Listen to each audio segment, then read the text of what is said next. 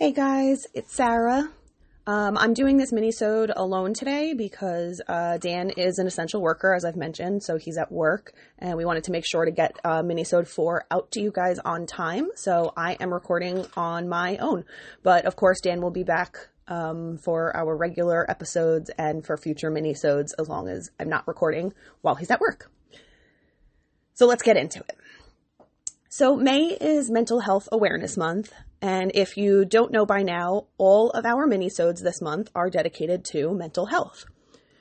Today's minisode will be a discussion on depression.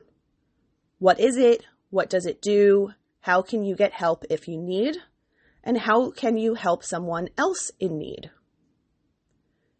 So according to the Diagnostic and Statistical Manual, the DSM-5, depressive disorders have a commonality of the presence of sad, empty, or irritable mood, accompanied by somatic and cognitive changes that significantly affect the individual's capacity to function.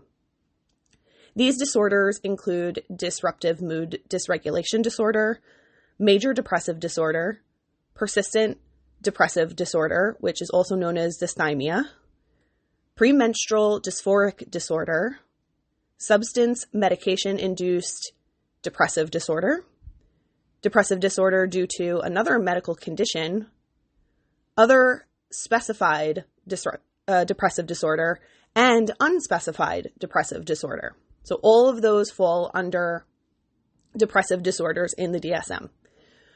While these all have the common features I touched on, they differ in timing, duration, and etiology. For the purposes of today's minisode and trying to keep it on the actual mini side, because I know last minisode wasn't exactly mini, I'm going to discuss major depressive disorder and dysthymia because those tend to be the most common among the depressive disorders. So major depressive disorder is characterized by discrete episodes of at least 2 weeks duration involving clear changes in affect, cognition, and neurovegetative functions, and inter-episode remissions. Symptoms for MDD must be present nearly every day to actually be considered present, with the exceptions of weight change and suicidal ideation. MDD is more than just being sad about a particular event. It is a full-on, life-altering mood disorder. It is something that cannot just be snapped out of a person, and telling someone who's depressed to just be happy is never going to help the situation. Someone with depression can't just be happy. Those ages 18 to 29 years old and females are more likely to suffer from depression. Now, this could be because of hormonal changes, neurological development, or just more self-reporting and more help-seeking. Because as we know, men tend to not be as forthcoming about their emotional or mental health, nor do they seek help as often as women do.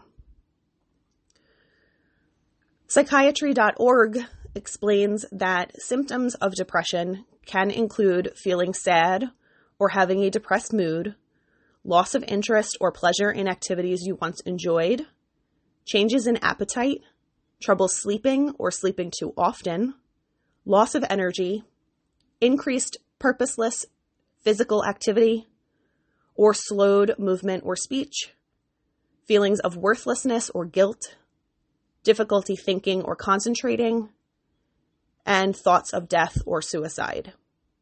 And they estimate that 1 in 15 adults in any given year suffers from depression.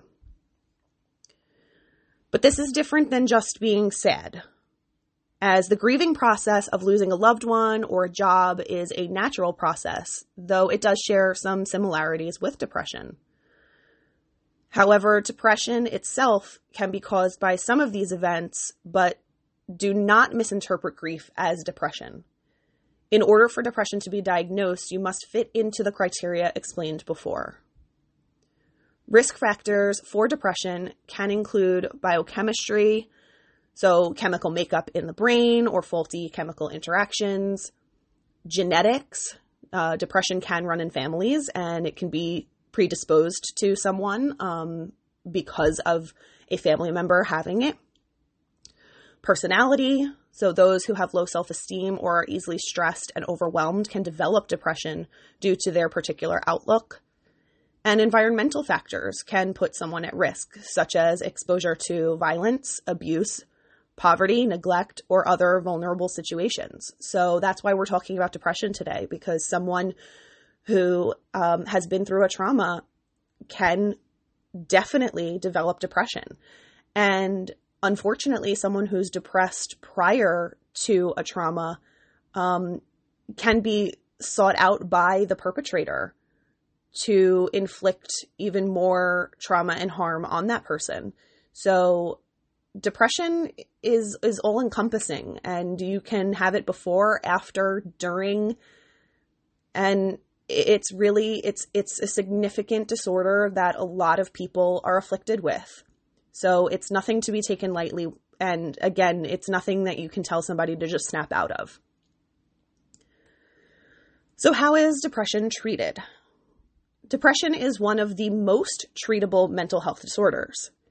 Between 80 and 90% of people treated respond well. Evaluation is necessary in order to be diagnosed and put forth a plan of action for proper treatment.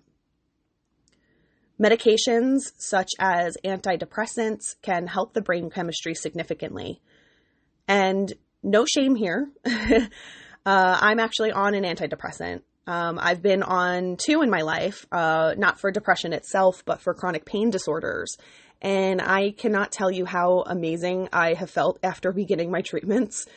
My pain has significantly subsided, and I can also tell that my anxiety and mood have been quite stable since beginning these medications. So I was on 1, and then because I can't be on 2 antidepressants at the same time, I had to switch off and go on to another one. But I'm so relieved and happy that I've been finally able to be prescribed a medication that's working for my chronic pain. And honestly, there shouldn't be any shame in taking medication at all, and there shouldn't be shame in having a mental health issue. As mentioned before, depression is extremely prevalent, and going through, whether it's clinical depression, MDD, or if it's something that you're just having a tough time with something, it's nothing to be ashamed about. It's nothing that shows weakness.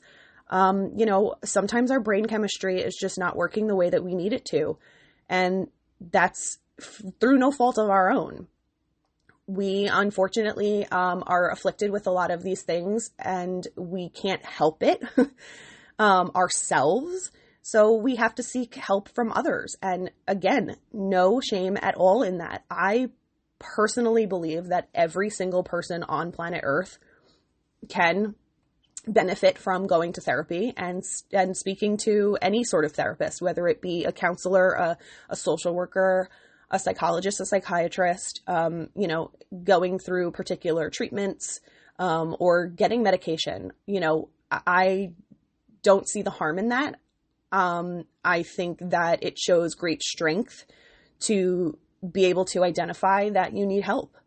A lot of us do, and we should want to help ourselves, and we should want to get better, and we shouldn't worry about what others are going to think or say about us, because we're helping ourselves, and we're the only ones that matter in opinion to what we're going through. It shouldn't matter what other people think. And I know that that's also not an easy thing to just snap out of. You can't always just decide, I'm not going to care what someone thinks about me. But to have lifestyle changes where every day you are thinking, I'm in charge of me. I'm the one who needs to make sure that I'm okay. And I can't rely on someone else. And I can't think about what others are going to think of me because I'm getting myself better. That should be the only thing that matters. So if you can try to say that to yourself every day and get yourself motivated, it may take a while, and that's completely fine. But try to motivate yourself to want to seek that help. And once you step out that door and you go forward, it's all going to get better from there. So psychotherapy is another form of treatment, which is also called talk therapy. And again, I think that so many people can benefit from this. So this can be used alone or in conjunction with medication.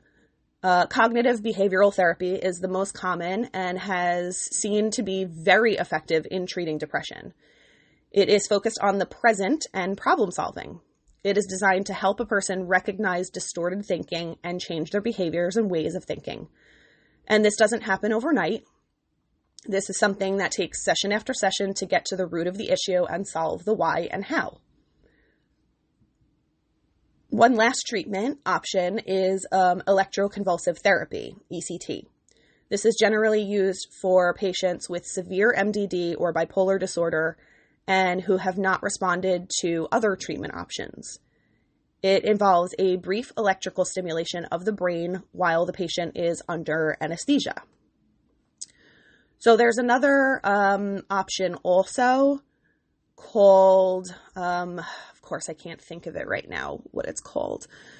But it's similar to electroconvulsive therapy, except that the person is awake and it's not stimulating the brain as much as ECT does. Because again, the person's awake, they can't feel it.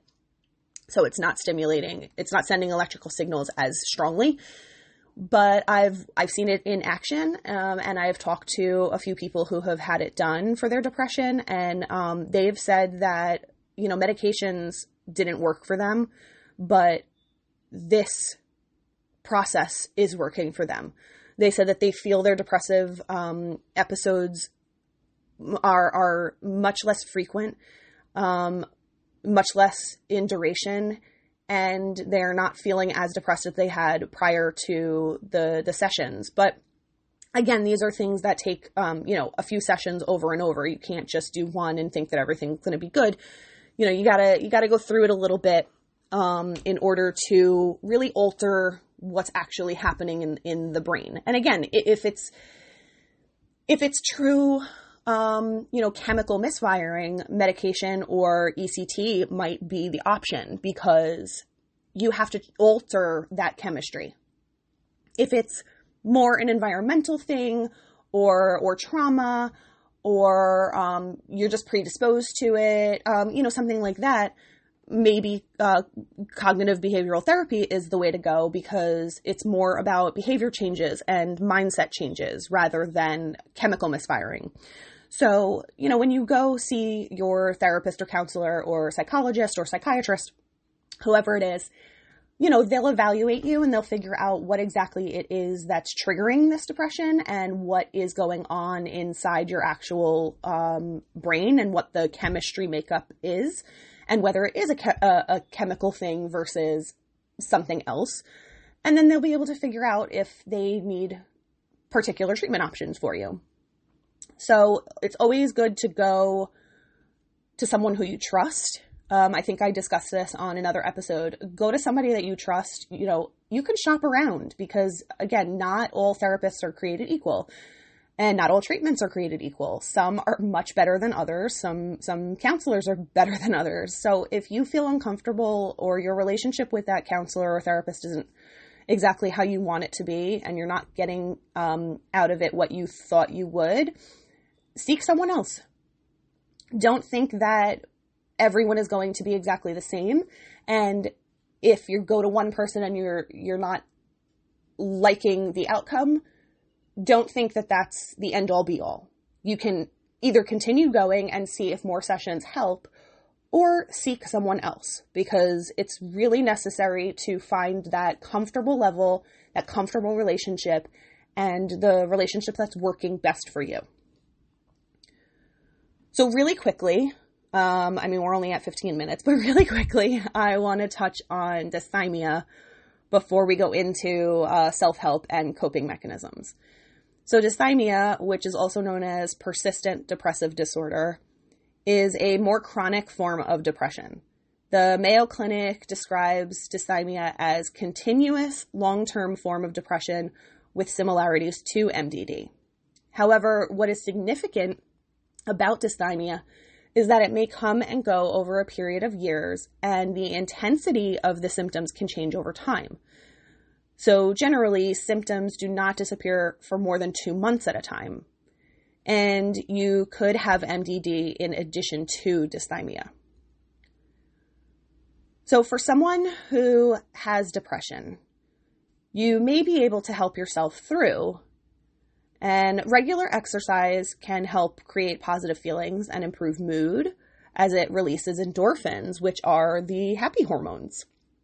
And trying to get enough quality sleep and staying on a healthy diet and removing alcohol from your diet, because alcohol is a depressant.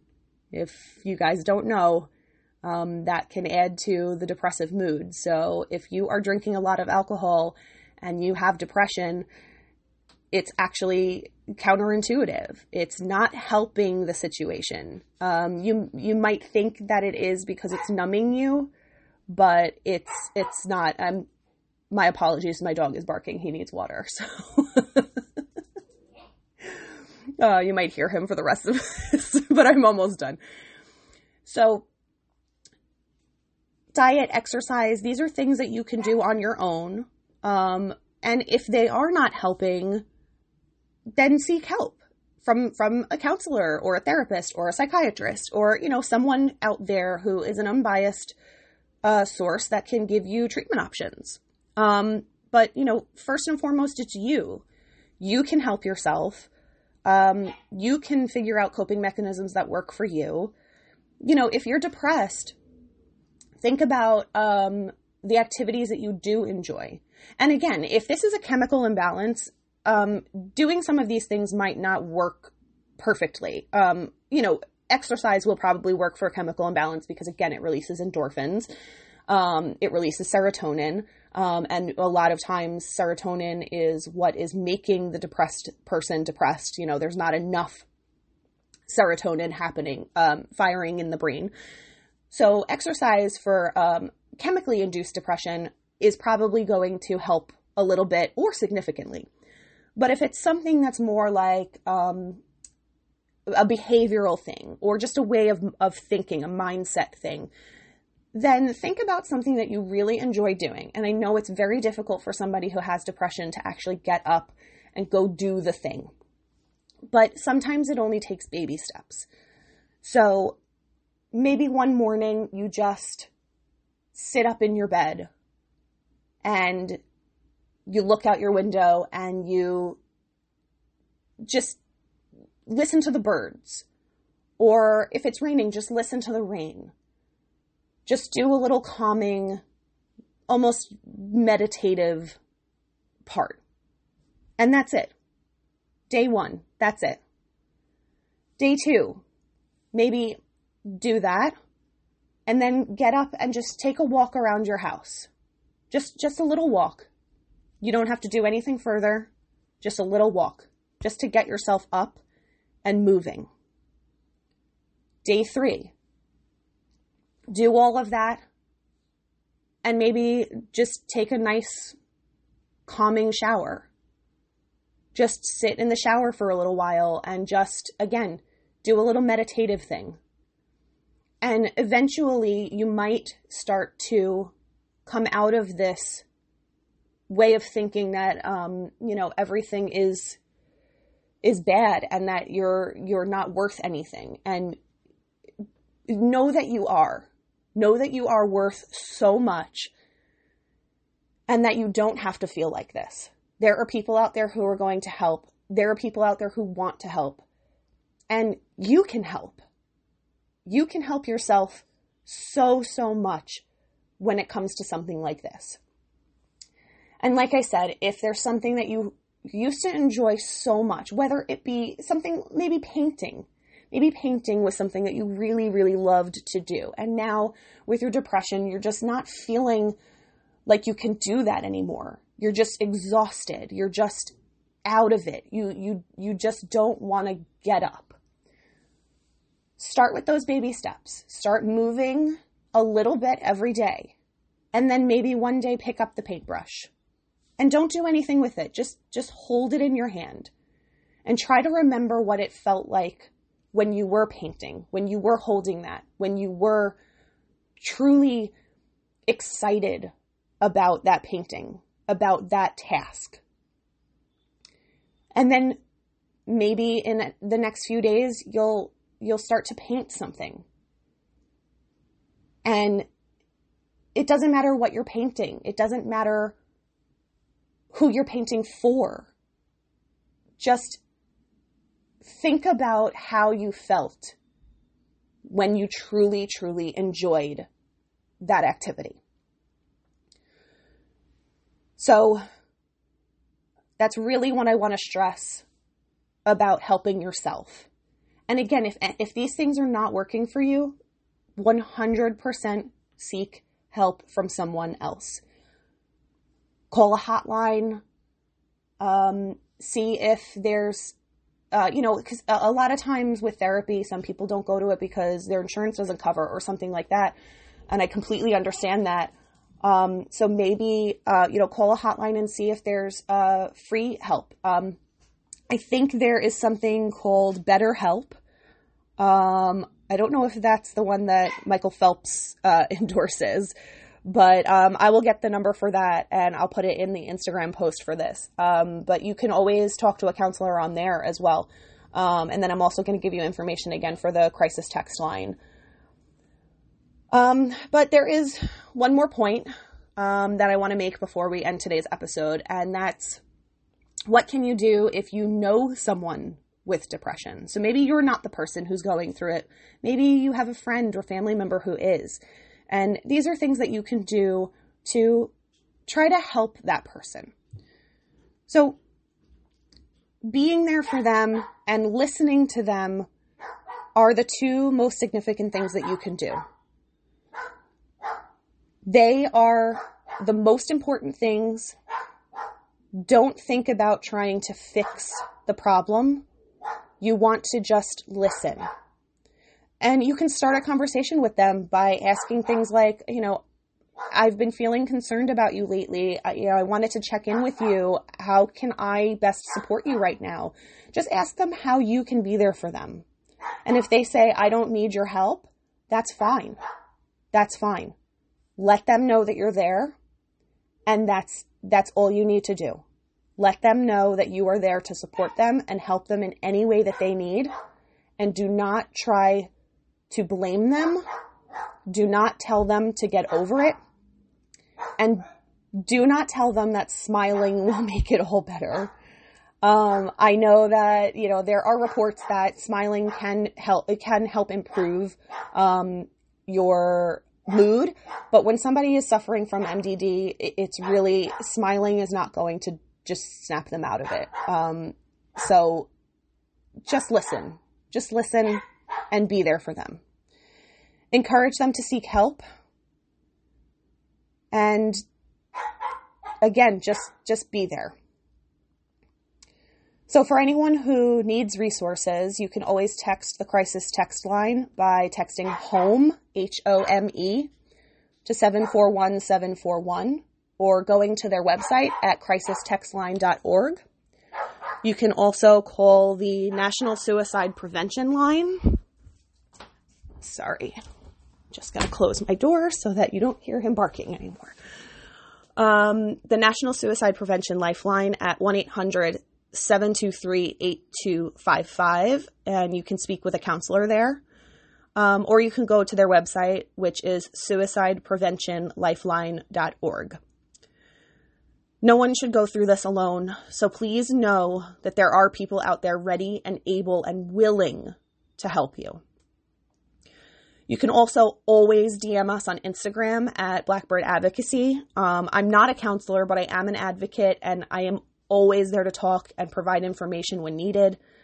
Sometimes it just helps to talk. So if you need someone to talk to and you don't want to talk to those other hotlines, I'm there.